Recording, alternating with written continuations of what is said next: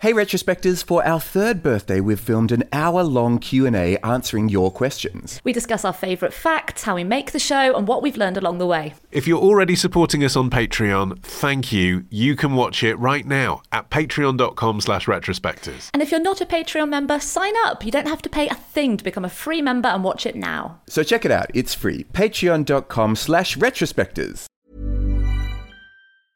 Ready to pop the question? The jewelers at BlueNile.com have got sparkle down to a science with beautiful lab-grown diamonds worthy of your most brilliant moments. Their lab-grown diamonds are independently graded and guaranteed identical to natural diamonds, and they're ready to ship to your door. Go to BlueNile.com and use promo code LISTEN to get $50 off your purchase of $500 or more. That's code LISTEN at BlueNile.com for $50 off. BlueNile.com, code LISTEN. It's March 14th, 1978, and another remarkable event is about to be uncovered by Ariel, Rebecca, and Ali, the Retrospectors. To this day, KFC's logo still bears a smiling, almost Santa-like portrait of Colonel Harlan Sanders, whose 11 secret herbs and spices made his chicken company one of the top fast food outlets in the world. But behind that smile was a simmering resentment towards the company that he sold that boiled over into a full-blown defamation suit, which came to a quite bitter, though slightly anticlimactic conclusion back on this day in 1978. And I mean, although I've got to say I appreciate your use of simmering and boiling, it didn't go unappreciated by me in this culinary lawsuit. It's all gravy. No, Ollie, only Arian.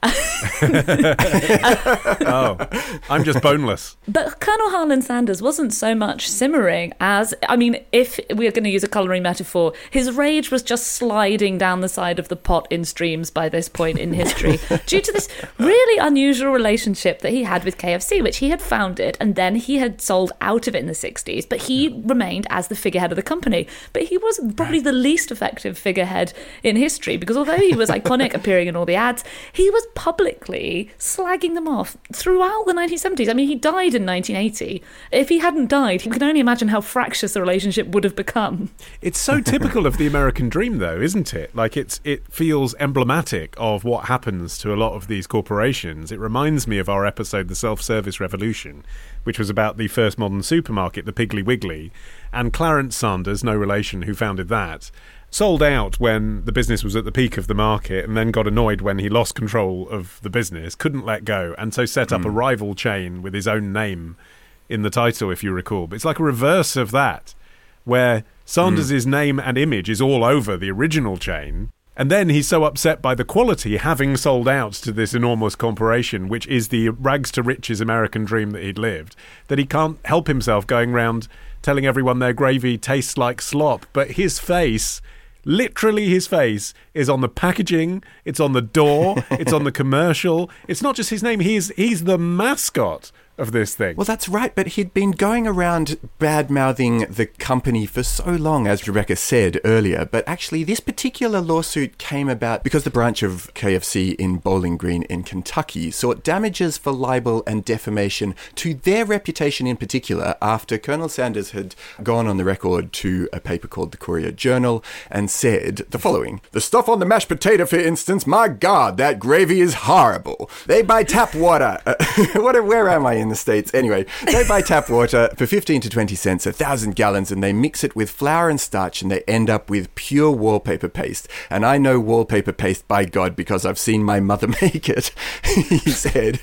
And so then he said that it tasted like sludge, and then he criticized the new crispy recipe as being like a damn fried dough ball stuck on some chicken. And so he just laid into them, and this particular branch then brought a lawsuit against him. But they lost the case, ultimately, for technical reasons which basically amount to this. He never actually mentioned Bowling Green specifically, and to defame a whole class, that is, KFC itself, the statement must be applicable to every single member of that class.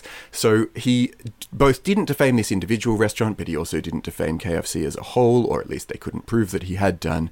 And so the case, although it ultimately went to the Kentucky Supreme Court, was thrown out and amounted to nothing. And also, I mean, just on a more straightforward basis, there was nothing in his contract saying that he shouldn't give his opinion about KFC.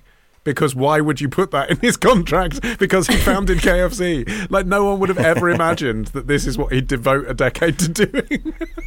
No, and in fact, part of his deal when he sold out was that he would not only be the face of KFC, but also that he would be their official quality control tester, even though that role didn't seem to actually, he was basically allowed to say what he thought, but I couldn't find any evidence that KFC particularly reacted to any of his criticisms. So it wasn't really an official role, but he had what a delightfully tense relationship between a corporation and its mascot who hates them. This was just the last thing in a series of public comments that he had made on KFC throughout the 1970s in particular. When the company was sold, he sold it to somebody, I can't remember who now, but then they sold it to Heublein, this mega corporation, and they struggled to know what to do with it. They didn't have a background in fast food restaurants, and so the 70s were a difficult time for KFC, not helped by the fact that they had Colonel Sanders saying things like, in 1976, he went out on the road with the New York Times food critic Mimi Sheraton. They went to a KFC restaurant where she describes him going into the kitchen, tasting things, abusing the chef, saying, "What's going on here? This is terrible." Yeah, apparently swore like an absolute trooper. Yeah. So at odds with his grandfatherly southern image as well. Like, it's just hilarious, isn't it? Imagine you're like 17 years old, you work in an outpost of KFC for minimum wage. Then up pops the Colonel in a limo, steps out wearing the white outfit, the guy who's on the packaging you serve, comes into your kitchen and goes, "This tastes like bollock." I mean, you wouldn't know how to respond, would you? What a power trip. You'd be like, "Well, you made it, man. It's your 11 secret herbs and spices." Yeah, well, I mean, he laid it on the line. He said, he told this reporter, "I'm sorry I sold it back in 1964. It would have been smaller now, but a lot better. People see me up there doing these commercials and they wonder how I could ever let such products bear my name. It's downright embarrassing." And this is the same time that he's appearing in all of the TV spots for KFC. I mean, to be fair, from his perspective, his whole thing had always been about quality. And if you think about it, it's kind of why fried chicken is a better fast food than a burger, because anyone can actually grill a burger. It doesn't take that much effort. Whereas to make chicken like he did, he used to pan fry, not deep fry. He added his 11 herbs and spices, having brined the chicken overnight in buttermilk. I mean, it was properly home-cooked southern cooking, delivered quickly, or relatively quickly. There used to be a big queue when he started his first franchise outside a Shell petrol station that he ran, and built it up from there. So his whole thing was like, if it's worth doing right. And I've developed he was almost the Heston Blumenthal of fast food chicken, right? I've developed the perfect recipe. And then, these huge corporations came along and paid him an absolutely unrefusable amount of money. But the thing they took away was that perfection. Yeah, there was a company executive who was quoted in this New Yorker feature where, again, you guessed it, Colonel Sanders is criticising KFC. But this company exec said, "Let's face it, the Colonel's gravy was fantastic, but you had to be a Rhodes Scholar to cook it. It involved too much time, it left too much room for human error, and it was too expensive." And I suppose that's part of the thing that went on after he sold the company. He had already started turning his thing into a franchise, but at the point at which he sold it, then it turned into this mega thing with, branches in every part of the world and thousands of outlets and so on. Plus, also, incidentally, they started to experiment with alternative foodstuffs, including beef. In 1968, they launched the Kentucky Roast Beef Restaurant, which was this very short-lived chain that started in Las Vegas and then spread from there. But again, the problem was that they were trying to do things, even though this was post him selling out, but they were trying to do things in this sort of high-quality way that just didn't work with the prevailing trend at the time, which was towards cheaper, more affordable, swifter food. And so, it just didn't fit with what was going. And I suppose neither did he. That's why he was left behind by what became the KFC juggernaut. Yeah, I mean, when he sold out in 1964, precisely because he was sort of overwhelmed by the success of the chain, it was beyond his personal control. There were 600 franchises in the US and internationally. There are now 22,621 KFCs around the world, which gives you some idea just of the sheer scale. Well, speaking of other countries, Sanders said himself that he had travelled to 44 countries, but he said he always preferred American food, and particularly that of the Southeast. And he said, I've never been struck by French food, only the sauces are good. And he said, I've never had the chance to eat anything in Italy except in the Hilton Hotel. So I'm not sure how well-travelled he really was. But he said that he used to work on a farm as a teenager that was run by a German farmer, and he did like German food. He'd be a phenomenal judge on Bake Off, wouldn't he? Yeah, he'd just be like, nope. Imagine that, like, iconic outfit, but also, like, swearing like a trooper and spitting everything out and be like, they'd take like shit. What a brilliant TV moment that could be. Tomorrow. I saw them described as well as the first celebrity couple that you could have on the front page and the back page of a tabloid. Love the show? Support the show. Patreon.com/retrospectors. Part of the Acast Creator Network.